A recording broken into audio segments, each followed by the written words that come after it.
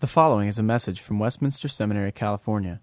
For more information about this message or Westminster Seminary, visit us online at westcal.edu or call us at 760-480-8474. That's online at wscal.edu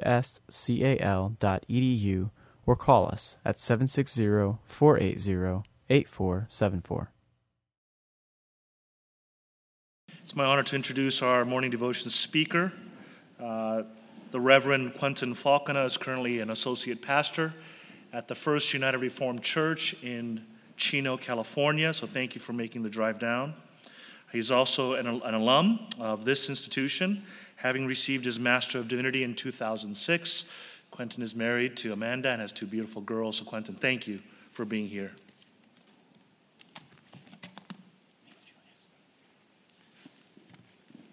Well, good morning, and thank you for joining us for chapel. It's nice to have an audience, nice to have some people to preach to. It's also somewhat terrifying to be behind this pulpit again, especially with my former preaching profs. You know how it goes, don't you? But it is certainly good to be back. It's good to be here, good to be one bringing God's word to you this morning. Let me open in a word of prayer. Our dear Lord God and Heavenly Father, we give you thanks for this day, this new day where we experience your mercies once again. Even as we have been receiving this rain, we're reminded that you supply all of our needs. Father, as we approach your word this morning, we ask that you will open our ears, open our hearts to receive it. May you be with me as I proclaim it to your people, and may we all together be fed and nourished in our Christian faith. Father, we pray these things in Jesus' name. Amen. If you have your Bibles, I'd ask that you turn to John chapter 10. I'm going to be looking at Jesus' description or instruction of the Good Shepherd. John 10. Truly I say to you, he who does not enter the sheepfold by the door, but climbs in by another way, that man is a thief and a robber. But he who enters by the door is a shepherd of the sheep. To him the gatekeeper opens. The sheep hear his voice, and he calls his own sheep by name and leads them out. When he has brought out his own, he goes before them, and his sheep follow him, for they know his voice. A stranger they will not follow, but they will flee from him, for they do not know the voice of strangers. This figure of speech Jesus used with them, but they did not understand what he was saying to them. So Jesus said again to them, Truly, truly, I say to you, I am the door of the sheep. All who came before me are thieves and robbers, but the sheep did not listen to them. I am the door. If anyone enters by me, he will be saved, and will go in and out and find pasture. The thief comes only to steal and kill and destroy. I came that they may have life and have it abundantly. I am the good shepherd. The good shepherd lays down his life for the sheep. He who is a hired hand and not a shepherd, who does not own the sheep, sees the wolf coming and leaves the sheep and flees. And the wolf snatches them and scatters them. He flees because he is a hired hand and cares nothing for the sheep.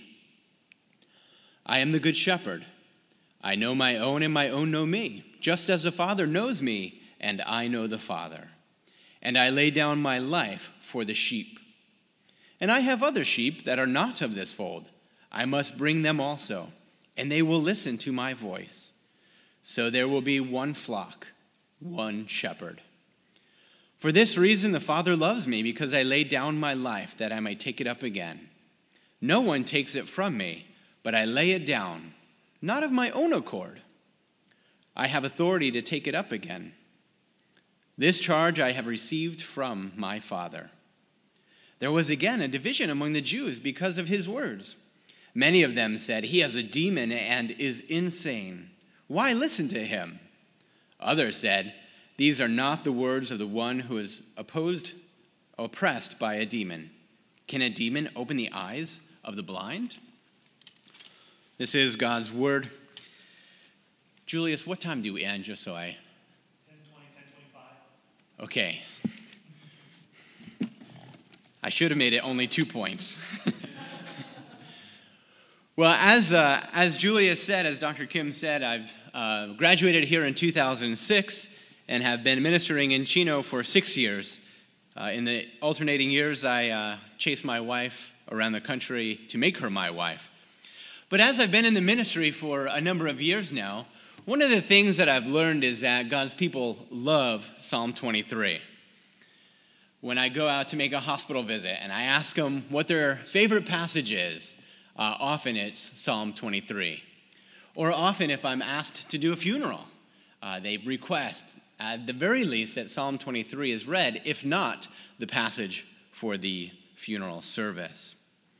So in my more cynical moments, I ask, don't God's people know any other passage of the scriptures?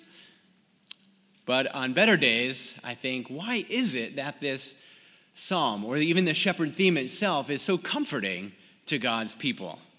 What is it about this type of imagery that gives us peace and comfort as we are disciples of the Lord Jesus Christ?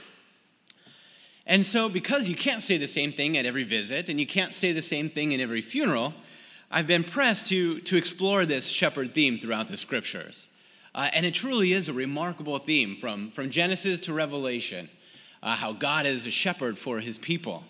You might think of a number of passages, but especially in the context of the Exodus, how God is the shepherd leading his people out of bondage and then through the wilderness. A beautiful theme that, again, the psalmists pick up, both as they see themselves as the sheep of God, or God's flock, but also as they attribute this shepherd idea to God. But what's also interesting to note is that God establishes humans, Moses and Aaron and others, as shepherd leaders, so that they also have a part in leading God's people. Think of Moses and Aaron, by whose hand God led the Israelites. Or when Moses' life was coming near to an end, he prays that Israel will not be left without a shepherd. And so God sets up Joshua to lead them into the promised land. Remember, Joshua's name should immediately set off alarms as we think about one whose name is similar to his, that is Jesus. So all of this lays in the background. But then we have to come back to John 10. And as we do so, I want to briefly highlight 3 points for you this morning. As we look at this passage, again, very briefly, first I want you to think about what Jesus means when he says, I am the good shepherd.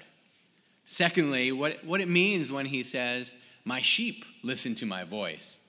And then thirdly, when he says, I lay down my life for the sheep. So I'm the good shepherd. My sheep listen to my voice. I lay down my life for my sheep. I'll try to highlight each of these things, but I'll spend the most time probably on the first point, and then less and less as the time escapes. Well, I've painted a little bit of redemptive history for you, looking at this shepherd model. I want to pick it up now as we look quickly at David.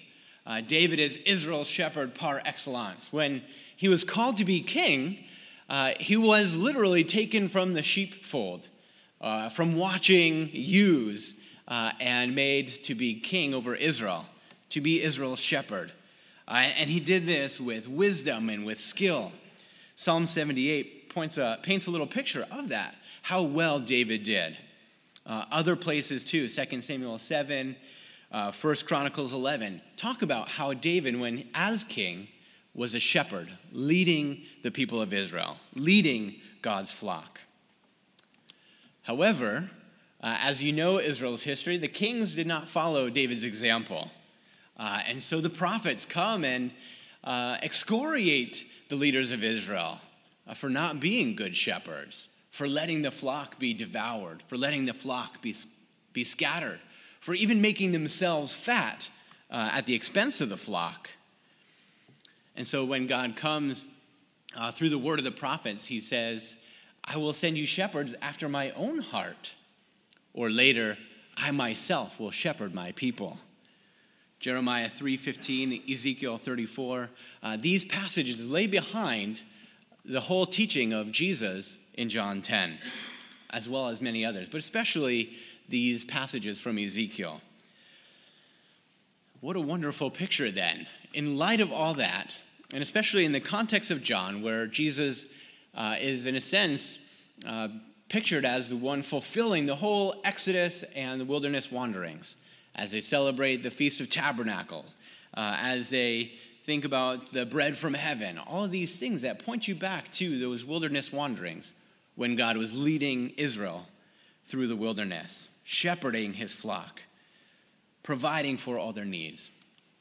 So in that context, Jesus comes and says, I'm the good shepherd.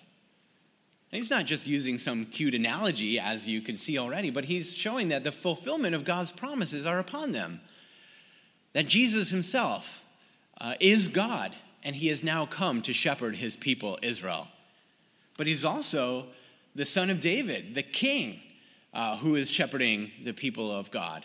And so these two themes come together in the Lord Jesus Christ, Son of God and Son of David, the shepherd king. And he comes to lead his people. What's remarkable, even here, as he teaches, the leaders of Israel still don't get it. He calls them even thieves and robbers. As in the other Gospels, he's always in conflict with the leaders of Israel because they don't hear his voice. That brings us to our second point. But before actually I get there, I want to draw some applications for this.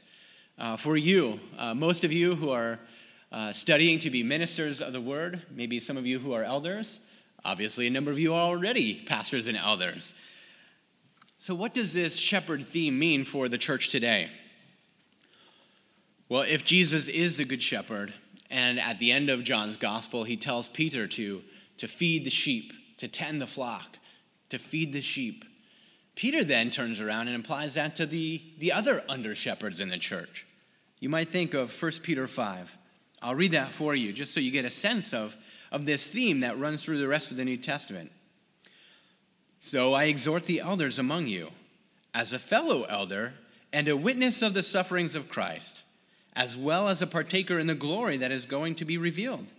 Shepherd the flock of God that is among you, exercising oversight, not under compulsion, but willingly, as God would have you, not for shameful gain, but eagerly, not domineering over those in your charge, but being examples to the flock. And when the chief shepherd appears, you will receive the unfading crown of glory.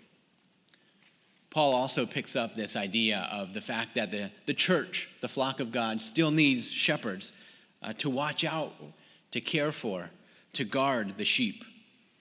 In his farewell to the Ephesian elders, Paul says in Acts 20, pay careful attention to yourselves and to all the flock in which the Holy Spirit has made you overseers, to care for the church of God, which he obtained with his own blood. I know that after my departure, fierce wolves will come in among you, not sparing the flock. And from among your own selves will arise men speaking twisted things to draw away the disciples after them. Therefore, be alert. Remember that for 3 years I did not cease night or day to admonish everyone with tears. So you get a sense of the importance of this idea that because Jesus Christ has come as the shepherd king over his people, he then gives that responsibility to the leaders of the church to have shepherds after his own heart. He calls men to the ministry to feed the flock, to watch over them, to keep watch for false theology, to protect the sheep lest they be drawn away by false teaching. In the second place, again, very briefly, we look to Jesus' statement, my sheep listen to my voice. It's remarkable how quickly a statement like this could be twisted. I recall in college one of my classmates saying that this is a passage that shows us that we should look for further revelation of the Lord Jesus Christ. You know, if we're his sheep, we know his voice, then we should be looking to keep on hearing from him. But there's a priority placed on the hearing of Christ in the Scriptures. That is not looking for some extra voice outside of Scripture, but but that is to hear the words of Christ and to believe them. Again, in this passage in John 10, you saw verse 6 and in the end, verses 19 and 20. The ones that Jesus addressed, the leaders of Israel, did not hear and they did not understand. But this call continues to go to the church. Hear, have ears to hear the words of Christ and believe them. Certainly a premium placed on the hearing of the words of Christ. Again, here there's lots behind this. We don't have time to go into all the details of this. But again, the prophets are valuable to look at, to see how much Jesus is pulling on. Perhaps also you might think of Micah 2, as Jesus not only speaks to a sheep and they hear his voice, he then gathers them together and leads them out. A beautiful picture of Jesus leading a second Exodus. Delivering his people from bondage. A new Moses, a new shepherd leader. Well, now this brings us to our third point, where Jesus says, I lay down my life for the sheep. All of you should know that shepherding is hazardous work. I'm not talking about literal shepherding. That may be too. There's lions and tigers and bears. Oh my! No, but really there's lions and bears and wolves. Remember what David said as he was facing Goliath. He says, as I was a shepherd, as I was tending my father's sheep, I'd go after the bear and the lion. I'd strike them and I'd take the sheep back. And if they got up again, then I'd kill them. There's real danger here. And you who are in the ministry also face real danger. So the exhortation for you is to keep watch, not only of the sheep, but of yourselves. But what does Jesus mean when he says, I lay down my life for the sheep? Isn't that pushing that a little too far? That's not just being in harm's way to protect the sheep. That may be pushing the boundaries of this analogy over the edge. If the shepherd is killed, who's going to watch the flock then? But Jesus says, I lay down my life, but also that I take it up again. And this is a paradox of John's gospel.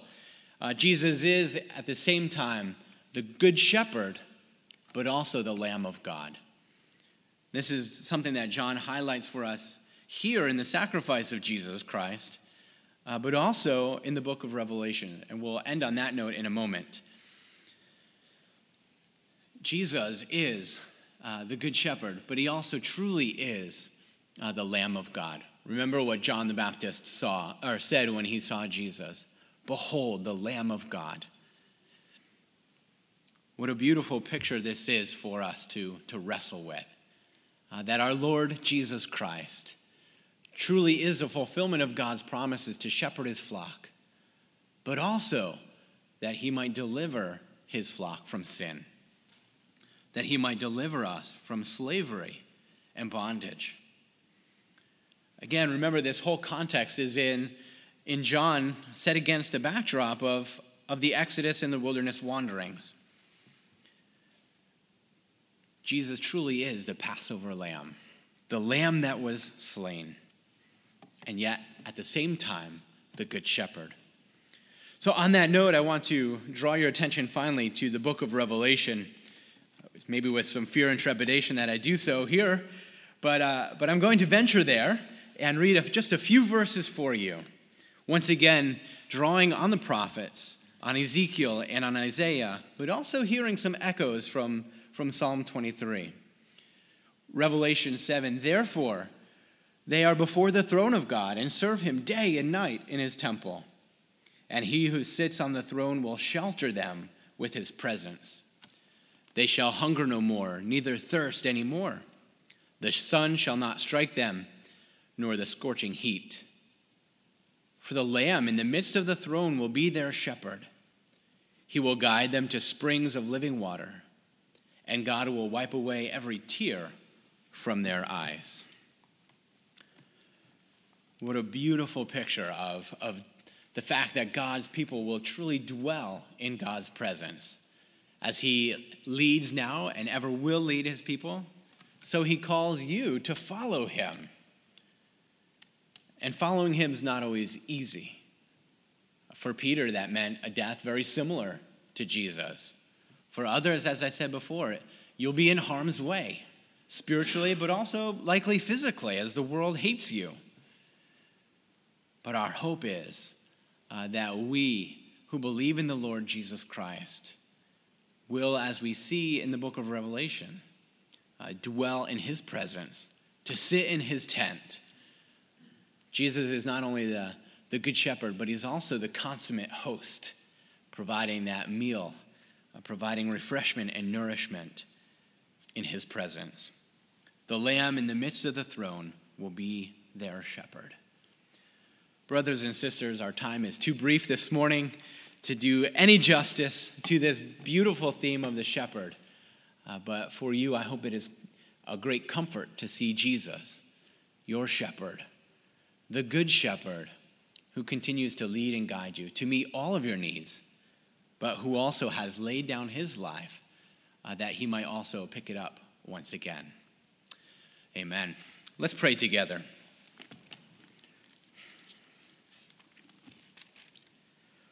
Our Father, we ask that you will bless this word to us, that we might draw great comfort from it, that we might be encouraged in our Christian walk, but also all the more that we see Jesus as the fulfillment of your promises, as the one who is God in the flesh, shepherding the flock, that he is the Son of David, that great shepherd of the sheep.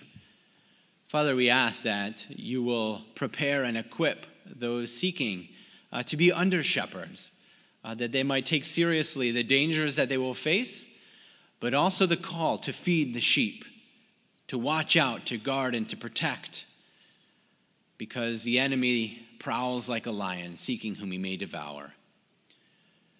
May you equip us as we are engaged in such work, and may we hold out for ourselves, but also to our flock, the hope of dwelling forever in your tent.